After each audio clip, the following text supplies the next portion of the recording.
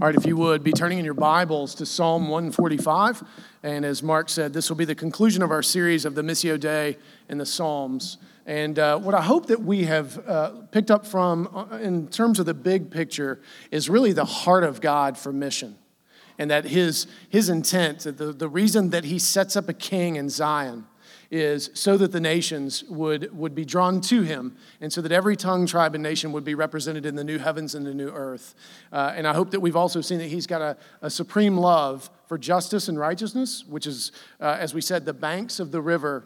But oftentimes that is most displayed in his love for those who are at the furthest margins, which we should also evidence that. And we've also seen that our redemption, us being called to repent and be restored to the Lord our God, is so that we would have a story worth sharing.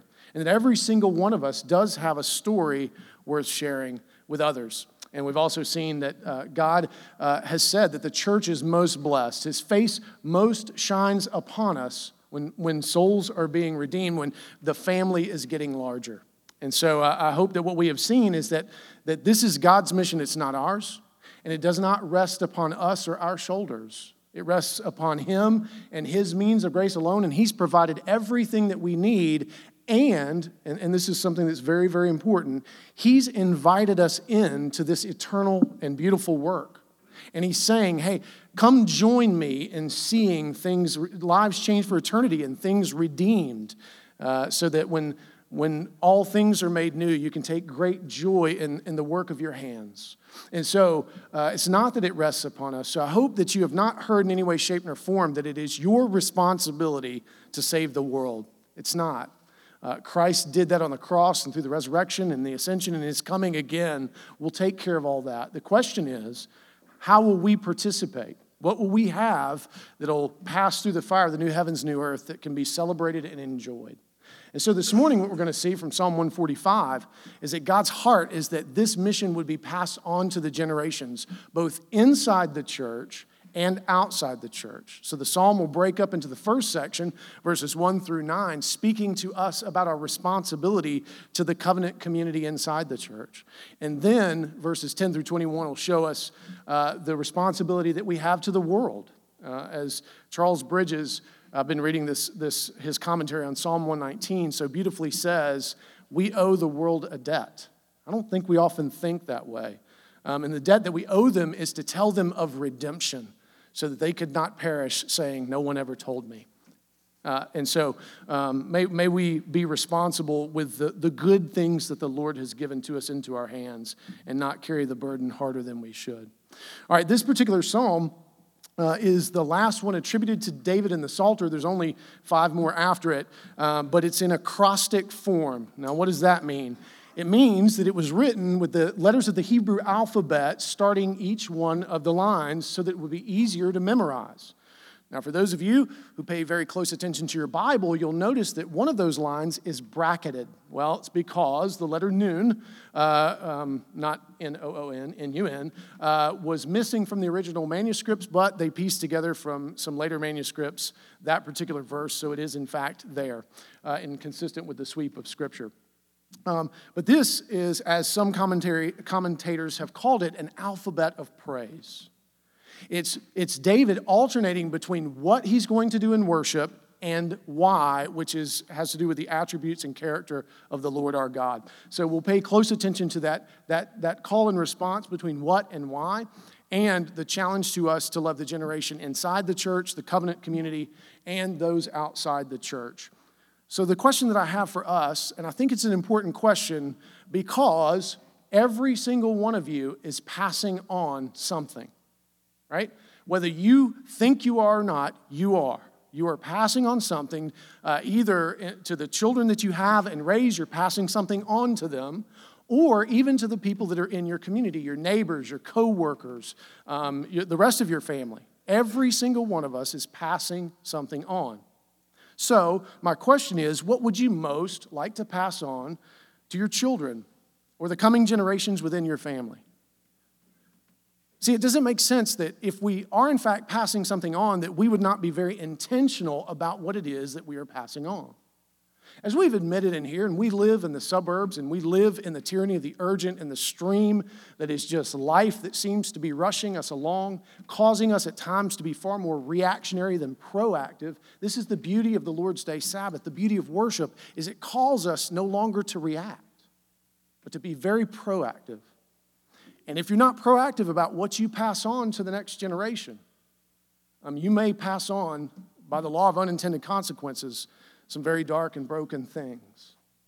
And so I want to challenge us this Lord's Day to begin to think and begin to talk about and have some vision for what would you like to pass on. Now, Psalm 145 is going to tell us exactly what it is that we should pass on. And in the same way, as we've admitted in here before, everyone around you that you work with, everywhere you go where you are seen regularly, every single person has an opinion of you. They have something about you that they've noticed and that they have either judged you for good or ill, or if it comes up, they have something about you that they think they know. In the same way, what do you want to pass on? What kind of opportunities do you want to give for the gospel to be heard, not maybe even today, but in months that come ahead? So how we live today has an impact when one of our coworkers, say, has a key family member pass away and they are in great grief and don't know where to turn. Or their marriage blows apart at the seams and they don't know where to turn. They don't know what to do. All they have is the world telling them either it's nihilism or despair, or do what's best for you and don't worry about anybody else, which is contra what we're talking about here this morning. And so, what do you want to pass on to them? Because again, you're also passing something on to everybody who knows you. So again, wouldn't it be better for us to be mindful and intentional about what it is that we pass along?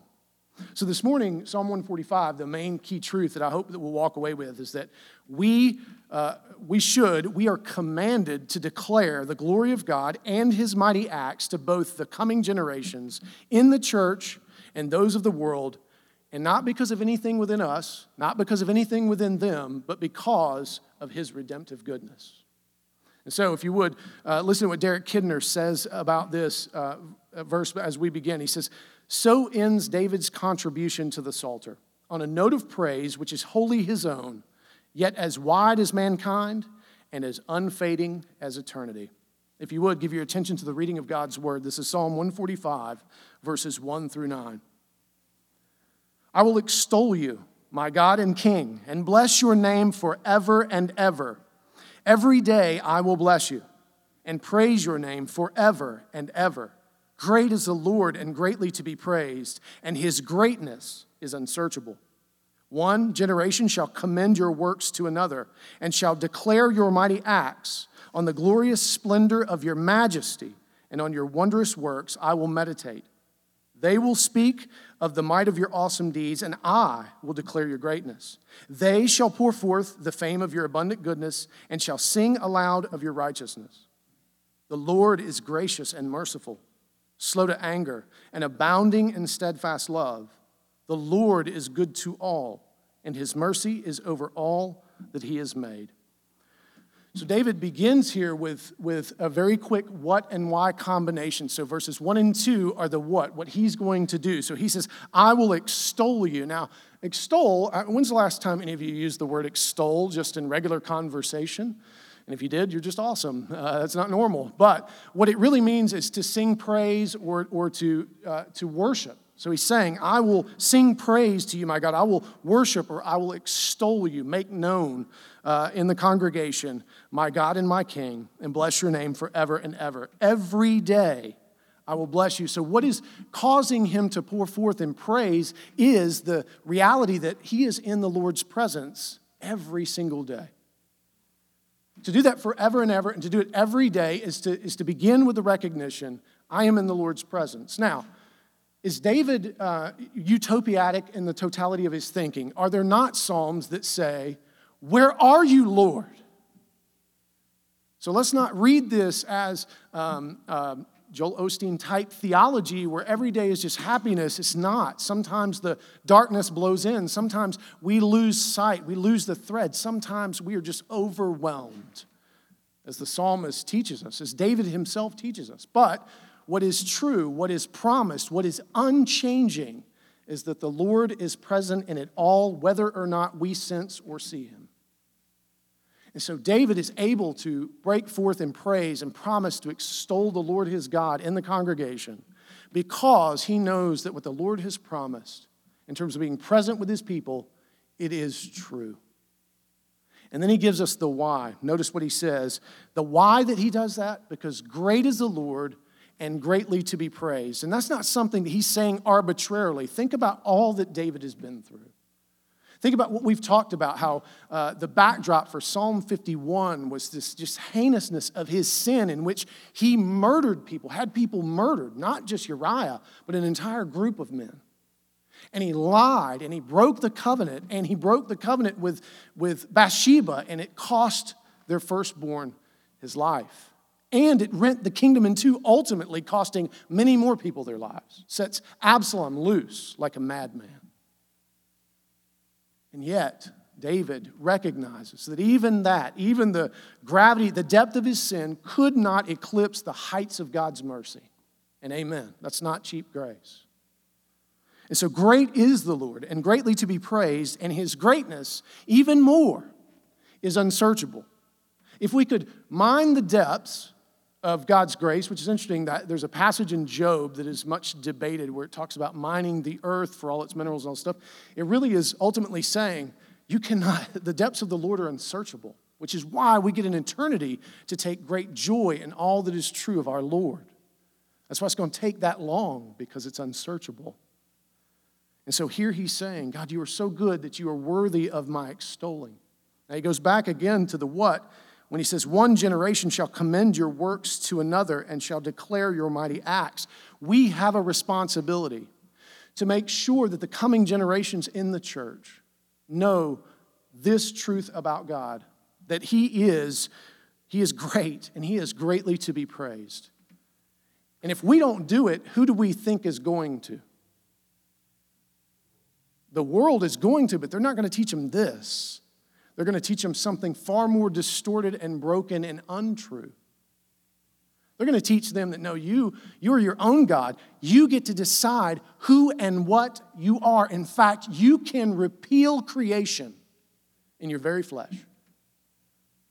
No, that's not what we should be teaching them. What we should be teaching them is that this God who loves them, that what he confessed about himself, which David quotes here from Exodus 34, 6 and 7, this great confession that the Lord our God is steadfast in love, slow to anger, merciful, forgiving to thousands upon thousands of generations, and yet he is just not allowing sin to continue, but to the third and the fourth generation. This is worth teaching our children. And here's what's really important, and sometimes I think what we miss, if we're not careful. I think we probably do a fair job of teaching them what's on paper, right? Kind of catechizing or what's the basic answers of these things. But where I think we fail is actually sharing with them the actual played out, lived out, in-fleshed truth of these things. We don't often tell our kids our own redemptive stories. We don't often welcome them into the praise of God's provision. Just like this morning, what Mark was saying is that one of the beautiful things that we as elders have been able to do is we've been working from surplus. Thank you, and praise God who provides.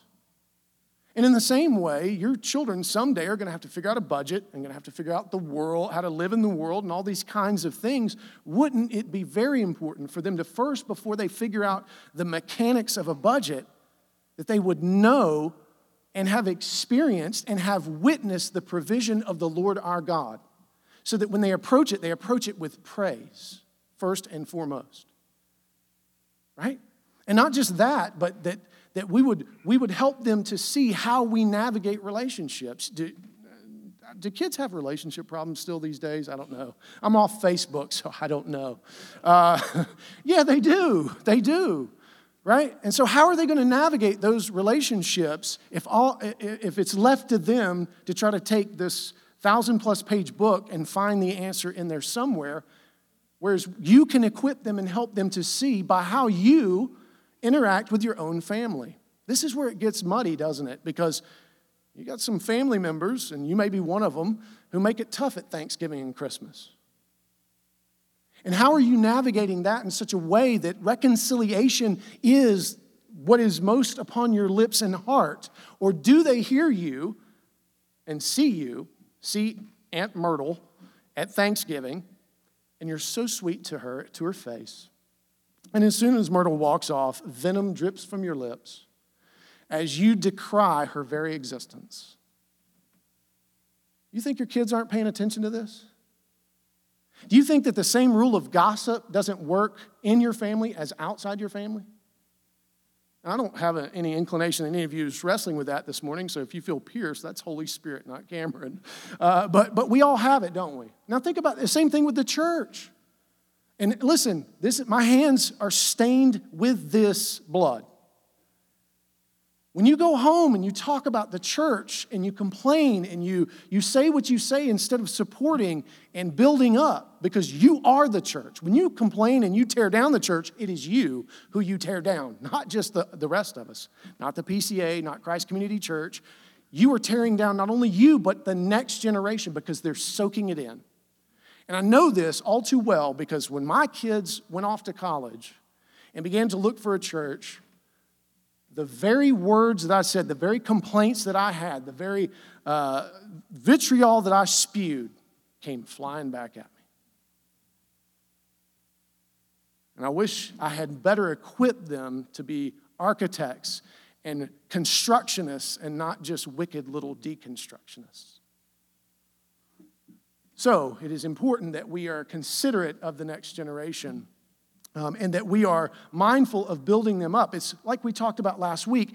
Equip them to understand the liturgy of this church. Help them to understand what each of the elements are. It would be good for them to memorize some of these things, right? Teach them that one of the reasons that we sit down, when we sit down, there's a reason we rise when we rise. Notice we didn't stand for the announcements.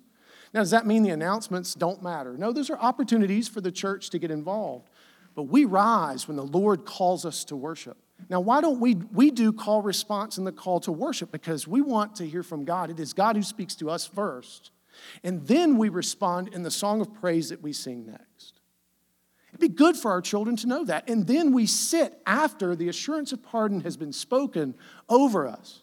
And we've sung the song of praise back to Jesus because of the assurance of pardon. Now you can sit, because the work is finished on your behalf. So it's not even just arbitrary what we're doing with our bodies. It's not like, I think we've been standing long enough. I guess we'll sit down now. We've tried to think these things through, right? And so if your kids understand that, that begins to become part of who they are. And then when they do look for a church, they can look for some of these things. They would be better than just your average consumer. And they'll want thickness and meat and not just milk and frivolity. And so it is our duty to train them up. And you may say, well, that's a parent's job. And you're right, it is the parent's primary job in many respects, but it's also the church's job too. So what are some of the ways in which we actually can participate and do this? Many of you are doing it by serving in children's ministry, and thank you. Yet another place that we don't spend a lot of our time pulling our hair out. As you can see, I don't have much left to give, and I'm trying to hang on to what I have for all it's worth. We don't have to worry a lot about our children's ministry because you guys have been so faithful to serve, right? We have the periodic confusion once in a while, right? But on the whole, we don't run on some sort of supreme deficit. Now, we're not running an extreme surplus either on this. We're running it right about level, and thank you. And other ways in which you can help serve our children is how you treat them, by the way. If you treat them as a nuisance, like say, I don't know, one of them sitting somewhere near you and they're a little vocal. What's worse than hearing the lively voice of a child? I know it's worship, but we can get through. I can get louder. Whatever you guys need, but let's not make the children feel like they're unwelcome. And we'll have an opportunity again this summer. We're going to let in true Jubilee principle. Kindergarten and first and second grade rest for the summer for 2 whole months, and then they'll come back. So they'll be in with us. And so how are we going to treat them? Are we going to help them? Or how about the mom who's got 4 kids with her and dad's up here singing or doing something else? And how do we help out there? Do you know their names? Do you know what it means to have an adult call you by name? And not squirt or champ or whatever it is. So let's be mindful of the children who are in our midst, because as we've said before, this is our largest mission field. And if we deny it, what good are we? And for those of you who are like, I'm just kind of grumpy, I don't really like kids. Well, pray for them. Right? Pray for their salvation so you won't be so grumpy. Pray for their parents. Pray. It's a powerful thing. We need to all be participating. None of you have the liberty, hear me rightly, none of you have the liberty to not care about the next generation. You do not have the liberty. And so you cannot hide behind, I just really don't like kids. I think we're overpopulated. I think this, that, and the other. Whatever. You cannot hide behind these ideas because the next generation is a real gift to us.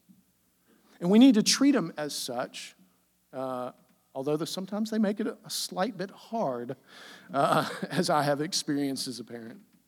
And so he says, notice what he says. This is beautiful, what David gets into. He says, one generation shall commend your works to another and shall declare your mighty acts.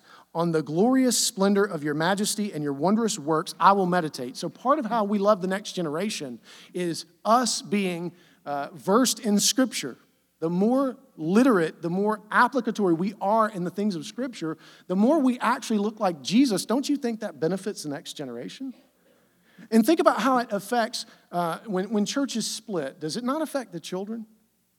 When there's infighting going on, do you not think it affects the children? Do you not think that they don't sense and feel this animosity? We don't have any, by the way, so please don't hear me like, oh, Cameron's spilling tea up there. No, I'm not. We don't have that right now, but we don't want it either. Because it matters to them too. And oftentimes, the next generation of those who will reject radical anti-theist style, as I did, it is often rooted in some church fight somewhere. But the Lord is greater than that, as I am evident standing here. Don't get me wrong. But I also don't want to have to answer to Him for having pushed them out for some season. And so, he goes on to say, what he's saying is, they're going to call and we're going to respond. So he says, they will speak of the might of your awesome deeds and I will declare your greatness. So he's welcoming this next generation in to worship. He's welcoming them to join in the chorus of praise of the great God who is all deserving of such. And so we must train them up. We must invite them in. We must be welcoming to them in this space. I sent you last week the charts that we use to help kind of understand the flow of our service. I hope you all received that. If you didn't, send me an email and I'll make sure you get it. And it's just a helpful way to do it. I'm going to send you a letter this week to walk you through just some things that you can talk to your children about the different aspects of our liturgy, just to cue you. You all are smart enough and probably don't need it, but I don't want you to not have it if it could help you. And in addition to that, I'm going to start doing that for every single sermon series. Just like I'll stand up here every single time a sermon series starts and walk us through our liturgy, I'll start sending you that same information. So again, we will be without excuse in many respects. And so we want to make sure you're resourced. And if there's something else you need that you're like, hey, I just need help. I don't know what to do. Talk to us. We want to help. Because we want the next generation to pour forth the fame of the abundant goodness of God and sing aloud of His righteousness. Amen? All right, and then he gives the why. Again, as we said earlier, he's quoting Exodus 34, 6 and 7, the most quoted verse in the Old Testament. And again, if there's a verse that you ought to memorize and then have your children memorize, it's Exodus 34, 6 and 7. It's the confession that God makes of Himself. That should be fast upon our lips because it is so beautiful in what it says. He doesn't give the full confession here. It's partial. He actually gives a fuller explication later on in this psalm as he breaks it down in application. But recognize that it's God's goodness that warrants all of this. His steadfast love, His mercy, His grace, it warrants all of this. Listen to what Donald M. Williams says about this passage. He says, David does not praise Yahweh in isolation. As an existential man, he joins past worshipers and shares the responsibility of bringing up the next generation to know God and to submit to Him. The fact that this psalm stands before us witnesses to His executing this responsibility and to the continuing responsibility which we share with Him. We say this often. The fact that we are gathered here this morning is evidence of the faithfulness of the saints before, and even more importantly, the faithfulness of God to not let His covenant people go. And what would we like to see in terms of not just the growth of this church, it's not just about Christ Community Church, but the kingdom itself. Are we passionate about seeing this kingdom grow, that the Lord would be praised more and more and more?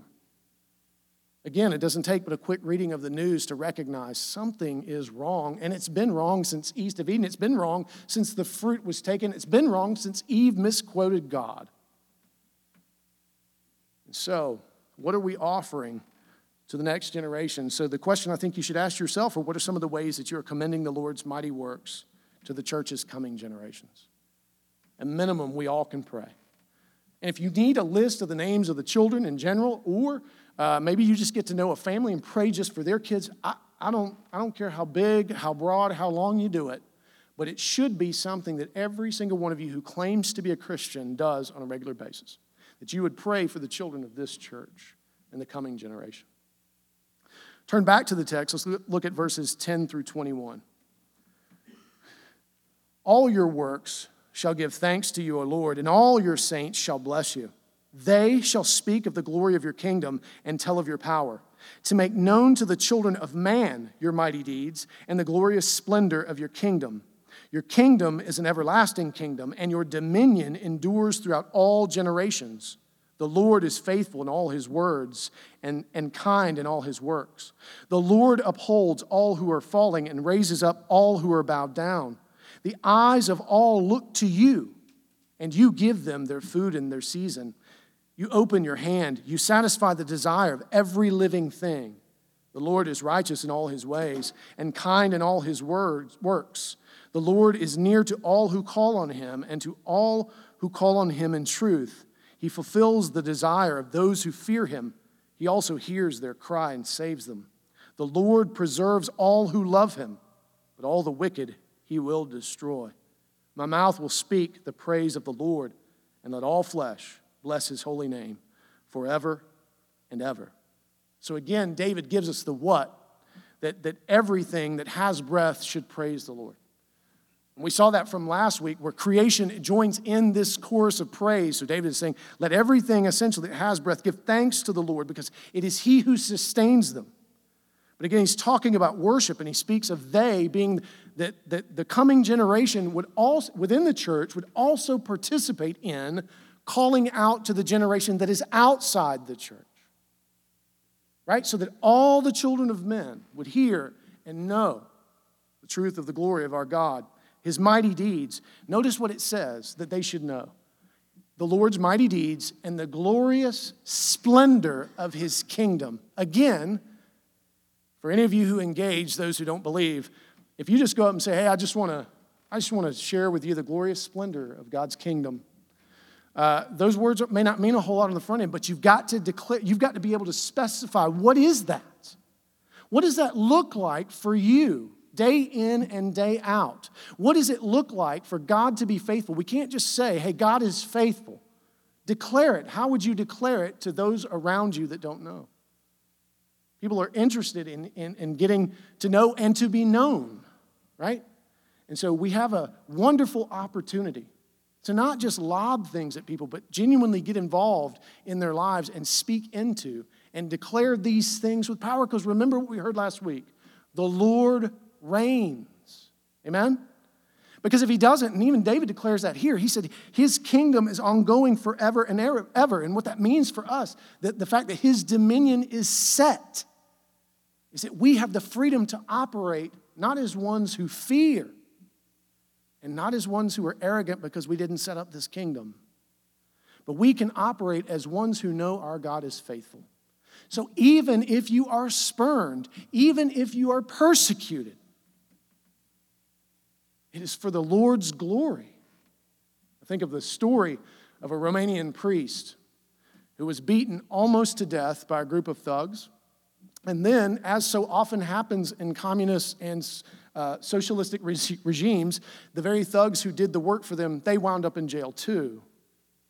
And the man who had almost beat this priest to death wound up in the same cell with him as the priest was dying. And he was so affected by the faithfulness of this priest, and the priest forgave him on the spot. And this man became a Christian and was able to, once he was freed from prison, he was actually able to survive, became a purveyor of the gospel to others. So even, and I'm not saying, now listen, every one of you are like, I don't want to get beat half to death.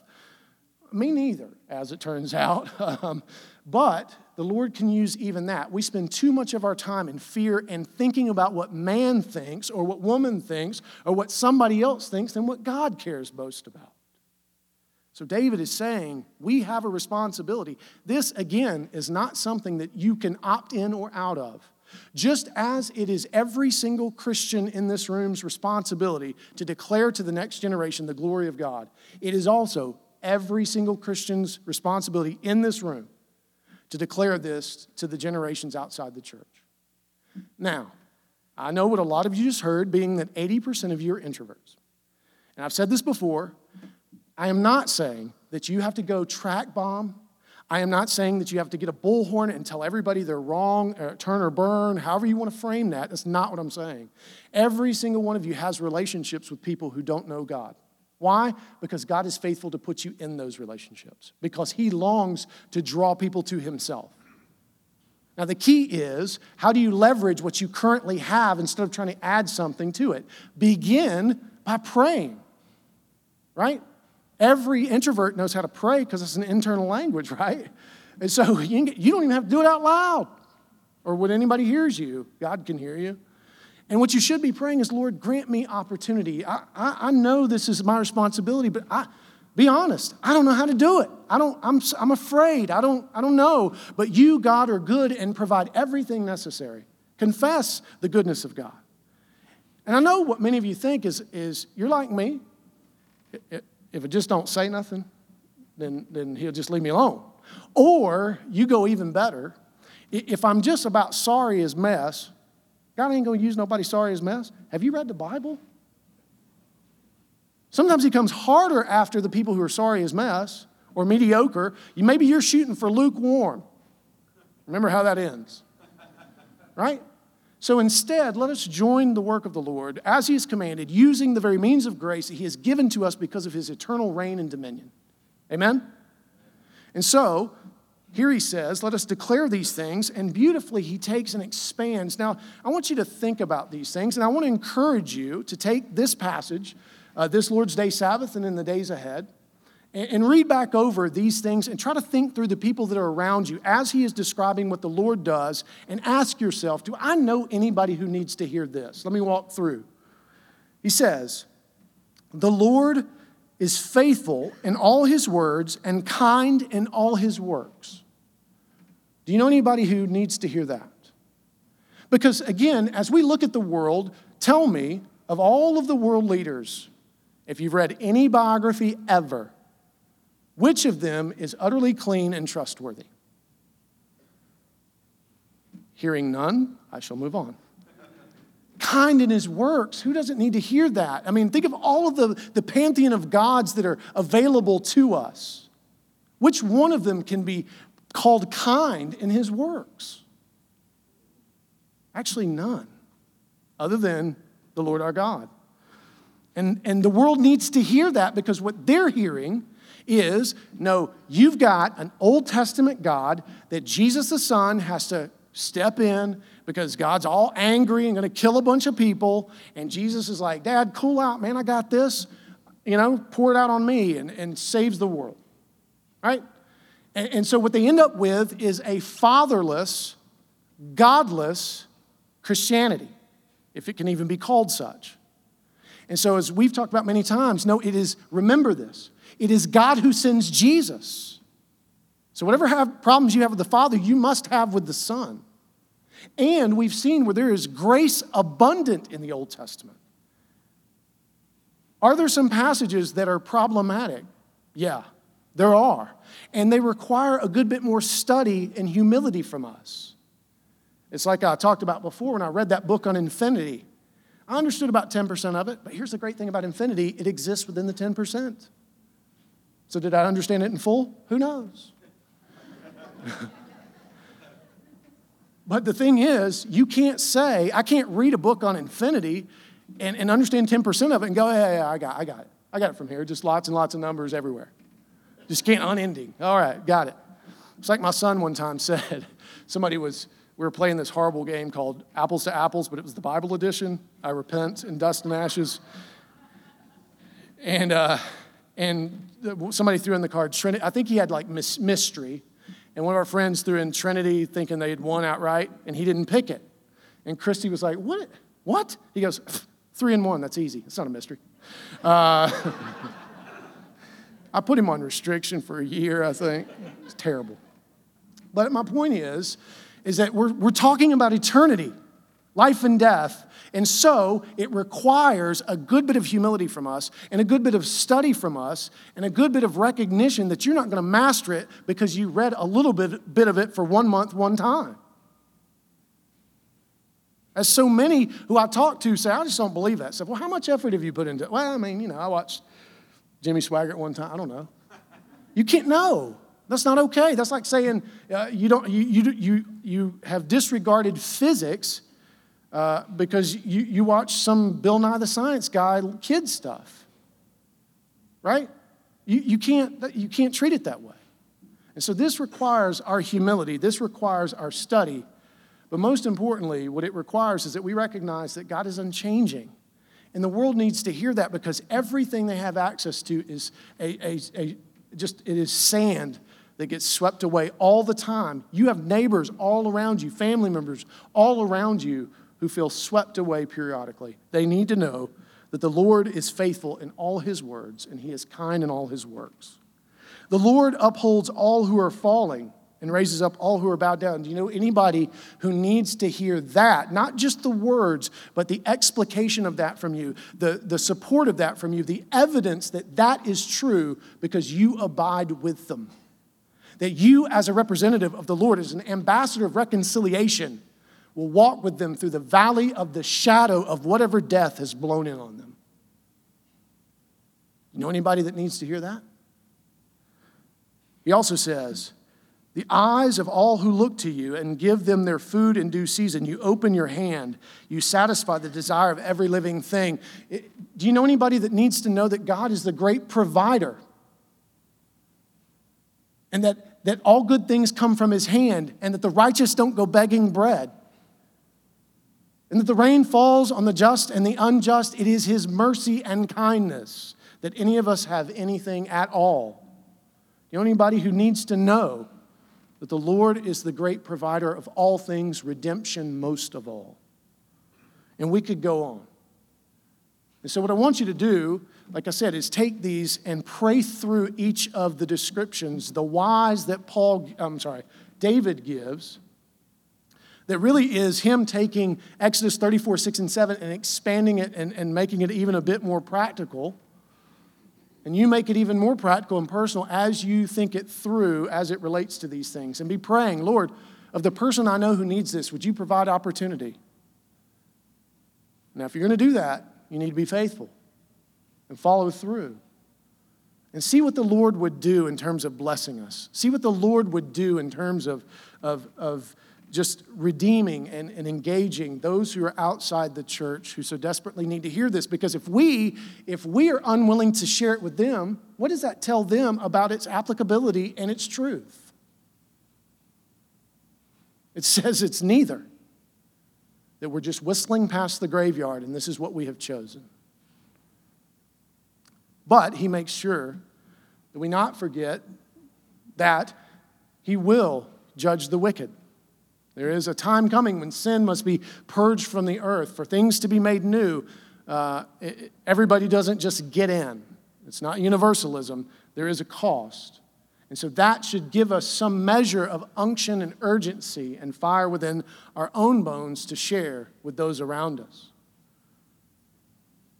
And then he closes again by saying and promising that he will speak the praise of the Lord. And he calls for all flesh to bless his holy name forever and ever. So listen what Charles Spurgeon says about this portion of the text. He says, God's glorious deeds ought to be known to all mankind. But yet few reckon such knowledge to be an essential part of education. As the state cannot teach these holy histories, the people of God must take care to do it themselves. The work must be done for every age, for men have short memories in reference to their God and the doings of his power. Now, we see this in biblical times. How often do the good king generations not last? They just don't last for long at times, so people are quick to forget. So we must be faithful again and again and again with each generation to take and preach the gospel afresh and make sure it is before them. And the world is utterly uninterested in this message. You understand? They don't want for this to be put forward. In fact, they would rather it be stamped out. Most countries in the world won't allow it. And that number is growing as we speak. And so the question is, will we be the ones who have been given the responsibility to be ambassadors of reconciliation? And let me ask you this, would you want this being taught as just mere literature or mythos? Or would you want it to be taught in spirit and in truth? Now, for some of you are thinking, did Cameron just say we should only homeschool? That's not what I just said, actually. But I did say it is the responsibility of every parent to teach their child to worship and to teach their child the scriptures. It is the responsibility of every member of this church to do the same and to participate in that and to cover every one of our children in prayer as well as those outside the church. You may say it'd be much more efficient if we did it this way, and that there may be some truth in that, but God's done the scattering. And we are in all different places, and so let us take and use the tools that we have where we are for the glory of the Lord and for the generations that are coming. So, what are some ways that you are declaring the Lord's redemptive deeds to the world's coming generations? Maybe you're doing this directly, right? Maybe you're participating in some way, shape, or form in education. Maybe you are in some way, shape, or form supporting someone who's in education. We also do this when we support missionaries through Faith Promise. When we support the campus ministries that are here, we are trying to ensure that the next generation is not just hearing Bart Ehrman's take on the New Testament, which he'll be here this coming Wednesday at KSU. There'll be a debate of some sort with he and someone else that I don't know. But he shouldn't be the only voice they hear. And so when we support campus ministries, when we support missionaries, when we support church plants, we are supporting, in some measure, that the coming generations outside the church can hear the gospel. So that's one way. So you can do that by giving, but also remember prayer. You should be praying for these generations. So often our horizon is so narrow, and it need not be. And I'm here to tell you that generational sin is a real thing. I worked in Pleasant Hill, a neighborhood which was the only place where African Americans could live in Macon. And the sin that had crept in was generational, it was deep, and the roots were horrific.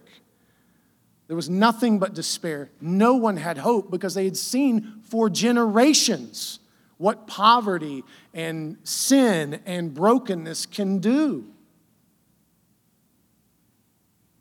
So we have an opportunity to lay the axe to the root of the right tree and point them to the truth of the gospel so that they could have life and life more abundant over time. And think about how things can change. And think about how good our Lord is and how he takes a long view and how Peter tells us he's patient. He tarries not because he's not coming, but he tarries because he loves, because he wants the family to be bigger and bigger and bigger. And this, too, we can be patient with, but join in the work of. So what are you doing? Again, let me say this. None of us has the liberty to not care about these two things.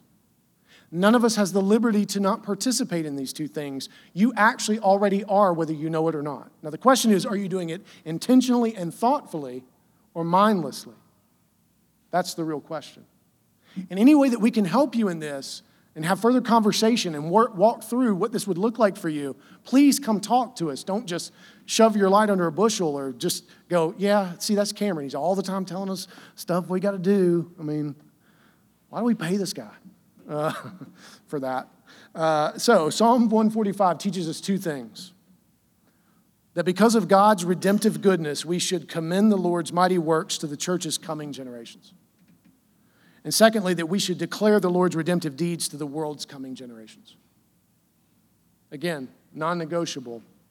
And as I pray, I want you to be praying with me as well. And again, take time this Lord's Day Sabbath and in the days ahead to process and work through these things. If you're in a small group, this is what you guys will be talking about, hopefully. And we can work through this and grow as a church in reaching the generation inside the church and those outside the church to the glory of the Lord our God. Let's pray. Father, thank you for your grace. Thank you that someone was faithful in doing this, which is why we're here. There are those of us who were outside the church, like myself. I am not a covenant child. But there were people who were so faithful to not allow me to go through life without hearing the truth and the beauty of the gospel. I have to give thanks for Gwen, who was so adamant in telling me, Lord, boy, God loves you. And someday when you turn, it's going to be from Saul to Paul. And I didn't know what that meant then. I'm not even sure I know what it means now in toto. But I do know this. I now know that the Lord does love me. And that I am his in union with Christ. May we be faithful as Gwen was to even so simply state the truth of God's love for his people. May we also be faithful for those who are covenant kids who are now adults, who understand what it means for them to be in union with Christ, for them to have acted upon their baptism, for the truth of all that is in that sacrament to be applied to them. God, thank you that there were those who were faithful, Sunday school teachers and parents and preachers and elders and deacons and friends and family who were faithful so that we could be here this morning to praise and worship you, because great are you, Lord, and greatly to be praised. Regardless of what we feel, regardless of how we came in here, that's still true. And we being here is evidence of the miracle of your faithfulness. May we do the same for another generation, even if they don't know any of our names. May it be that we in heaven would see the fruit of our labor. In Christ's name, amen.